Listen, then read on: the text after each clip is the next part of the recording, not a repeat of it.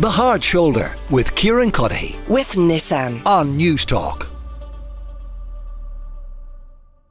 Yes, Jeff Kuhner is with me, host of the Kuhner Report on WRKO AM680 Radio in Boston. Jeff, it is good to talk to you again. Your man had a big win in New Hampshire. Trump had a great win. It wasn't obviously as big as Iowa, but it was a huge win. And now he's essentially in control. They got 4 weeks left. They're going to go to South Carolina. And that's where Nikki Haley is going to make her final stand. The problem is that she's down 31 points. So unless she can pull off a miracle, it looks like Trump will crush her in her home state. And she's got the governor against her. He's endorsed Trump. The two Republican senators, Tim Scott and Lindsey Graham, they've endorsed Trump. So she's got a very, very steep hill to climb. My sense is I think it's pretty much over. I think South Carolina will be the final crushing defeat for Nikki Haley, and then Trump will move on to the general against Joe Biden. Okay, so we will talk about Trump in a moment. I know you talked to Trump, to the former president and would-be president again earlier in the week. But first, on Nikki Haley, is there any path to the nomination at the moment? Well, that's the question everybody's asking her. And essentially, this is how she's convinced herself to go on. She believes that she has a strong network of support in South Carolina. She still has some very, very wealthy donors behind her who don't want to see Trump be the nominee, never mind be president.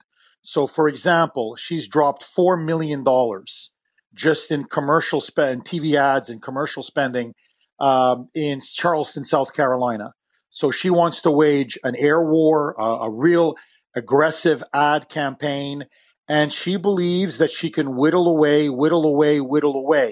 Her larger strategy is she is convinced that Trump will not be able to make it all the way to June because one of these court cases is going to get him.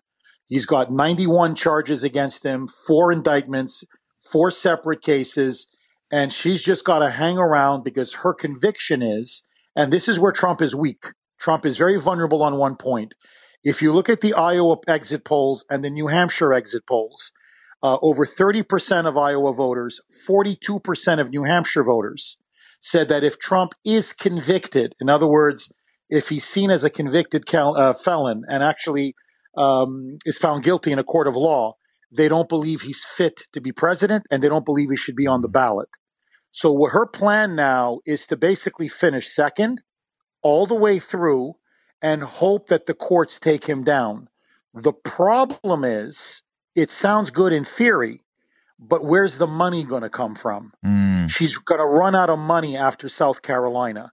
And if you don't have money, you're done. And, you know, as I mentioned to one of your producers, Kieran, this is the problem in American politics. I don't know how it is in Ireland, but in the United States, if you're a politician and you can't win your home state, you lose all national credibility. It's just the way it is in this country. And I'll give you a very good example. Al Gore. If you remember Al Gore in Florida, the big, recounts in 2000 against George W. Bush. Well, what the American people remember was, yes, the hanging chads and the Supreme Court had to step in and eventually they gave the presidency to George W. Bush. But had Al Gore just won Tennessee, his home state, Florida would have been irrelevant. And from that moment on, yes, he's had a career. He's been involved with global warming and carbon emissions. But in terms as a national political figure, Al Gore was never able to recover. So what many Nikki Haley allies are telling her is this is an immense gamble. If you lose in South Carolina and you want to run again, whether it be for national office, the presidency in 2028, or even as a senator, you will never be able to recover from this. So she's taking a tremendous risk. My sense, it's 4 weeks. It's an eternity in politics. But my sense is she's going to lose, not because she's a bad campaigner. She's a very good campaigner. Not because she's not liked in South Carolina. She is. But South Carolina is MAGA country. It's the heartland of Trump. And I don't think he's just going to beat her. I think he's going to beat her by 20, 25 points. I think politically she's committing suicide. If he beats her by that much and she pulls out of the race, is there a mechanism within the Republican Party to revisit the nomination if he's subsequently convicted of a crime? Yes. Yes. And that's what the establishment is sort of banking on, that he will be convicted of a crime. And then the Republican National Committee will come out and say, we cannot have a convicted felon run for president of the United States. And so they're going to pick someone, sort of a backroom deal, in which it'll either be a Haley or a DeSantis or whoever to be the nominee. The question then is, what will Trump do? And what Trump has said is he's called it the Samson option. He's just going to tear everything down. He will then run as an independent, or he'll urge all of his supporters to write him in, which you can do in the United States. And this will decimate the Republican Party. It may give the election to Joe Biden, but the Republican Party will never be able to. I mean, they will get destroyed. And I don't just mean at the presidential level. He has told his supporters, you don't vote for a Republican in the Senate. You don't vote for a Republican in the House. So you're looking at a complete wipeout of the Republican Party. I mean, that is a significant threat. I assume that those mainstream establishment Republicans who are not too keen on a Trump-Biden rematch and would like a Nikki Haley or a Ron DeSantis on the ticket, I assume they'd have to take that threat very seriously. Yes, I mean, if it was anyone else, you might dismiss it. It's Donald Trump. He could well do this. No, it's Donald Trump. No, look, I mean, and just to go to my conversation with him, and we had a 15-minute conversation on my show. He was very sober. He was very serious. I've never seen a Trump like this. Usually Trump is, he likes to joke. He likes to, he's a little bit off the cuff, and a little bit. He's still that. But I've never seen him like this. He's very determined. This for him is a sense of personal vindication. This is a reckoning. He believes that the establishment has shafted him, that they have framed him. I'm just giving you his perspective, and that he has been done in. And he feels that he wants justice, and he will stop at nothing. And he believes the future of his movement, the future of his party, and the future of the country is at stake. And so he's serious as a heart attack. And so this is why they're playing now at the highest level. This is why I think there's another element that's going to make potentially a huge play. We'll see after South Carolina. And that is a third party called the No Labels Party. It's getting a lot of money. It's getting a lot of attention. They're looking to see which candidate, maybe even Nikki Haley, Joe Manchin, a powerful Democrat from West Virginia who's retiring.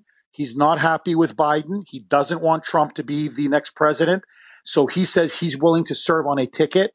This would be a centrist party that would go for moderate Republicans, moderate Democrats, in other words, independents who don't want Biden and don't want Trump. Okay. And I think a lot of the Republican establishment would go with no labels rather than have Trump just decimate the whole Republican Party. And despite the fact that they also say they're looking for Biden voters, I mean, would a no labels party be more damaging to Trump's campaign than Joe Biden's, do you suspect? See, I got to tell you, Kieran, and that's the thing. I think personally it would be more damaging to Biden. I'm just giving you my honest opinion. Why? Because I think Trump has a solid 42%. I'll just give you a quick example. I was up in New Hampshire. I saw people waiting in line for a rally for Trump. 7 hours in subarctic temperatures. There was an older couple sitting on 2 chairs, and it snowed, and there were several inches of snow on them, and they're like in their 70s, and they were just waiting. They were freezing just to go in and see him. I've never seen this kind of passion, this kind of dedication, this kind of intensity. So that 42% is unshakable. Biden, however, his support is strong, no question, but it's more anti-Trump than it is pro-Biden. If you get a no labels party, Trump with 42% could come right up the middle. Now, look, I don't know. A lot of Republicans would defect from Trump.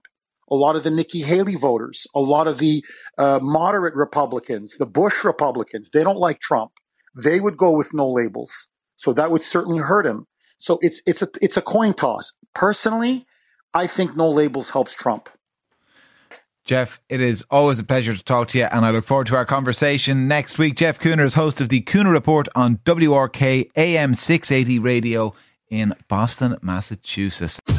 The Hard Shoulder with Kieran with Nissan. Weekdays from 4 on News Talk.